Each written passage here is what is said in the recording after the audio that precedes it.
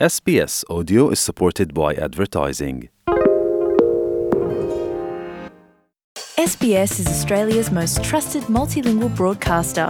Our listeners are loyal, highly engaged, and have supported countless local businesses. We offer advertising packages for businesses of all sizes. Our experienced sales team will guide you through the process of owning a great campaign. Bring your own ad or have our production team make you something in one of our 68 languages. Start the conversation with your new audience today. Email sales@sbs.com.au. You're listening to SBS On The Money with Ricardo Gonçalves. Hi everyone, Ricardo Gonçalves with SBS On The Money for this Tuesday, the 19th of January 2021. It's your daily 10-minute business and finance news wrap.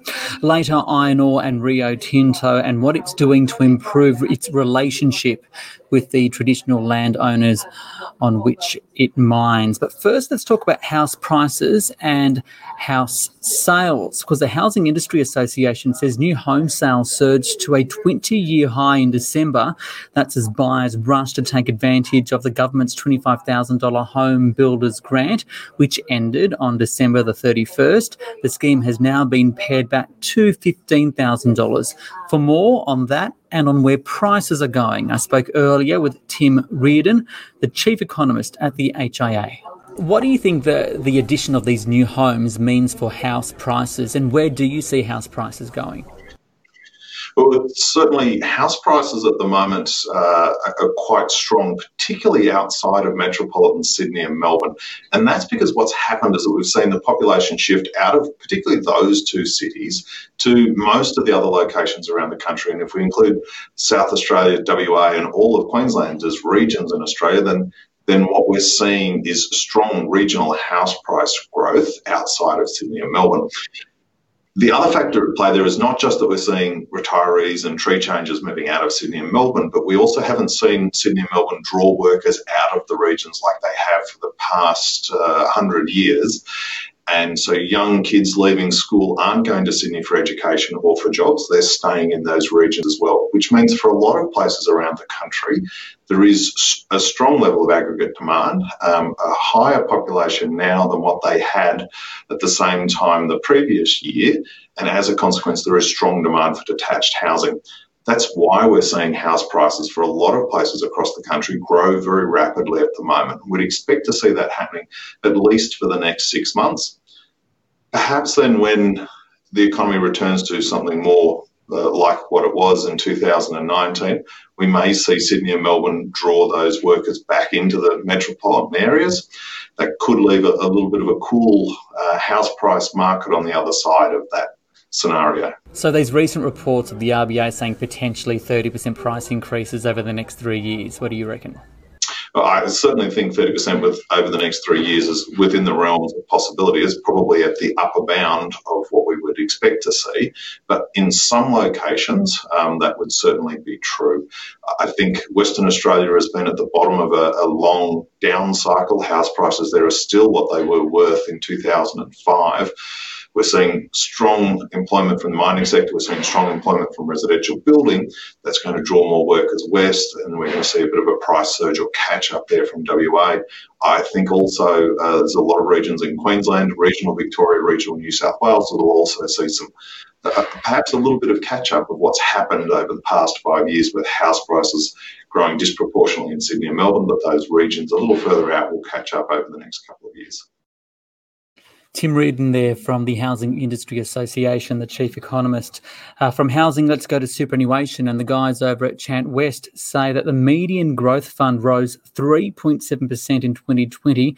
And that's a fantastic result given the 36% crash we saw in March on the share market due to the pandemic. The 7-year average for the median growth fund is an increase of 7.4%. For more, I spoke briefly with Pivot Wealth financial advisor Ben Nash. Look, I think it's phenomenal considering where we were in March and April. We saw enormous declines of funds with the COVID virus causing us basically a seizing up of share markets around the world. And I think I don't think anyone expected the bounce back to happen as quickly or as strongly as it did.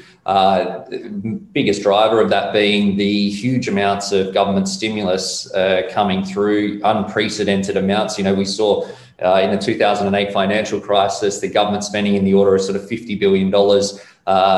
They've almost sort of 10x that, and don't really show any signs of slowing down if they feel that they need to keep going.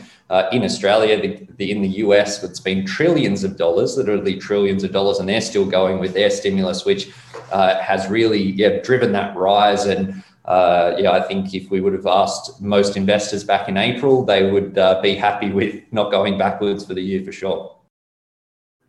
Ben Nash there from Pivot Wealth, a financial advisor. The Australian share market now had a great day today. The S&P ASX 200 up 1.2% to 6,742.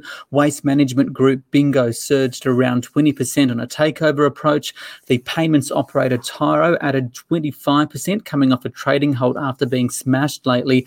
And Rio Tinto added 0.7% as it signalled it is likely to boost iron ore exports following its Q4 production numbers today. For more on the day's market action, I spoke earlier with Scott Phillips from the Motley Fool. Scott, the market's had a great day. Why?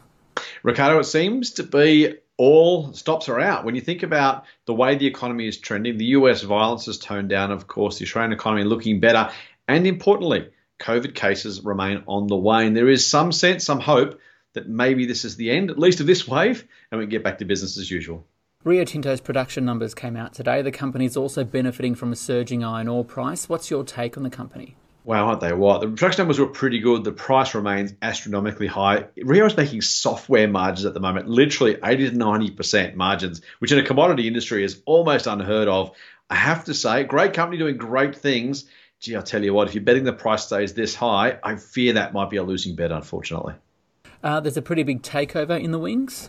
Yeah, bingo, $2 billion, more than $2 billion being bid for the waste management company. Of course, waste management business is a favourite of investors, particularly private equity in the US in the past, and bingo seemingly in the sights at the moment. Some sense the business can be run more profitably, more effectively in private hands, and I assume at some point relisted for a whole lot more.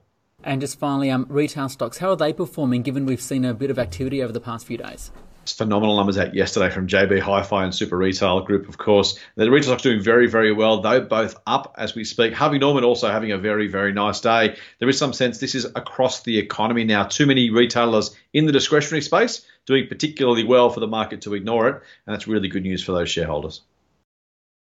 Scott Phillips there from the Motley Fool. And for more on what Scott was talking about there, those Rio Tinto production numbers and the challenges for its new CEO, I spoke earlier in detail with Fat Profits Resources analyst David Lennox. David, just how important is iron ore for Rio Tinto and how has it contributed to its bottom line?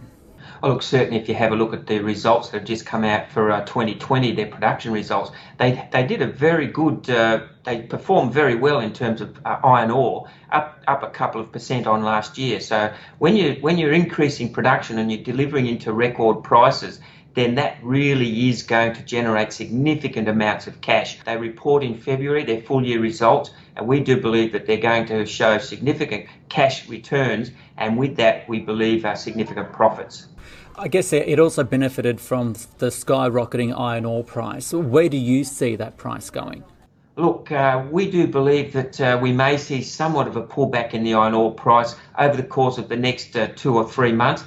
A price can't continue to go on higher forever. There has to be some addressing of the pressure that's building up, and we do think that's coming. However, we're not looking for a significant pullback. We do think that the metrics that are in play across the course of 2021 are, again, those infrastructure programs, and you only have to look at what Biden is perhaps going to introduce as soon as he takes over the White House. That's being emulated across governments around the world, and that's feeding into we believe, forecast high demand for commodities, and with that, certainly iron ore is in there. China's relationship with Australia, there's these increasing tensions. Has it impacted Rio Tinto at all, and will it become an issue?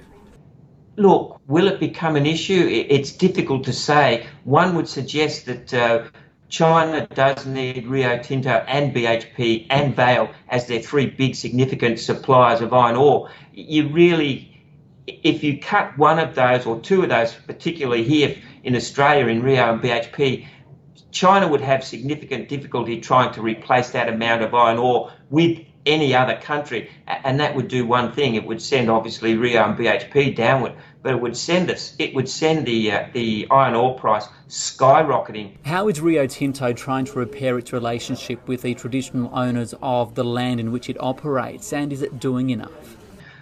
We believe it's going to take some time for Rio to get back into a position where the traditional landowners are very comfortable with how Rio Tinto goes about its mining and exploration across their lands. Unfortunately, what they've destroyed took hundreds and hundreds and thousands of years to build up, and it will probably take not that length of time for the relationship to normalise, but it will take Rio a significant amount of effort and we believe a significant amount of time before they really are back in with some form of normalcy with their traditional landowners. So this focus on cultural heritage, how do you think it will impact the company and its bottom line? Oh, look, there will no doubt be extra costs, but what's an extra cost when you look at the thousands of years that some of these cultural places have got behind them? Miners have worked with Indigenous landholders for many years and in a reasonably good way. So we believe that will continue, but certainly you can't put a price on some of these things, and mining companies and those associated will just have to put up with, if the landowners don't want it to be, then that's the way it has to be. Final question. Jakob Storsheim is a relatively new CEO for Rio. What do you see as his key challenge in the new year?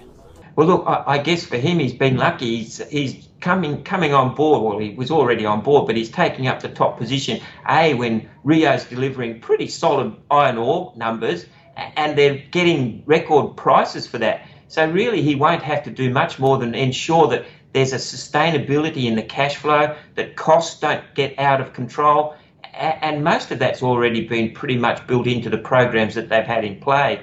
So, look, he may have to look at some of their other operations that have not performed so well. They've moved out of coal. Copper's been a bit of a problem child. Aluminium's been a little bit of a problem child, although in this year it's done reasonably well in terms of alumina and bauxite.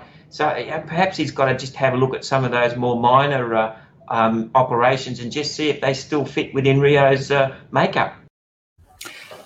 David Lennox there from Fat Profits. That is SBS on the Money for this Tuesday, the 19th of January 2021. I'm Ricardo Gonçalves. You can follow me on Twitter and Instagram at Business Ricardo. This SBS on the Money podcast is provided for informational purposes only. The content on this podcast should not be understood as constituting advice or a recommendation. It is not personal advice and does not consider your personal circumstances or objectives. You should contact a licensed professional before making any financial decision.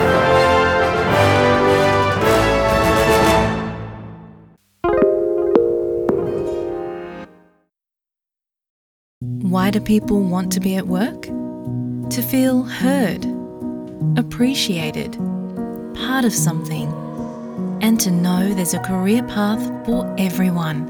Inclusive workplaces are linked to increased innovation, productivity, and employee satisfaction. Make your organisation a place where people want to be.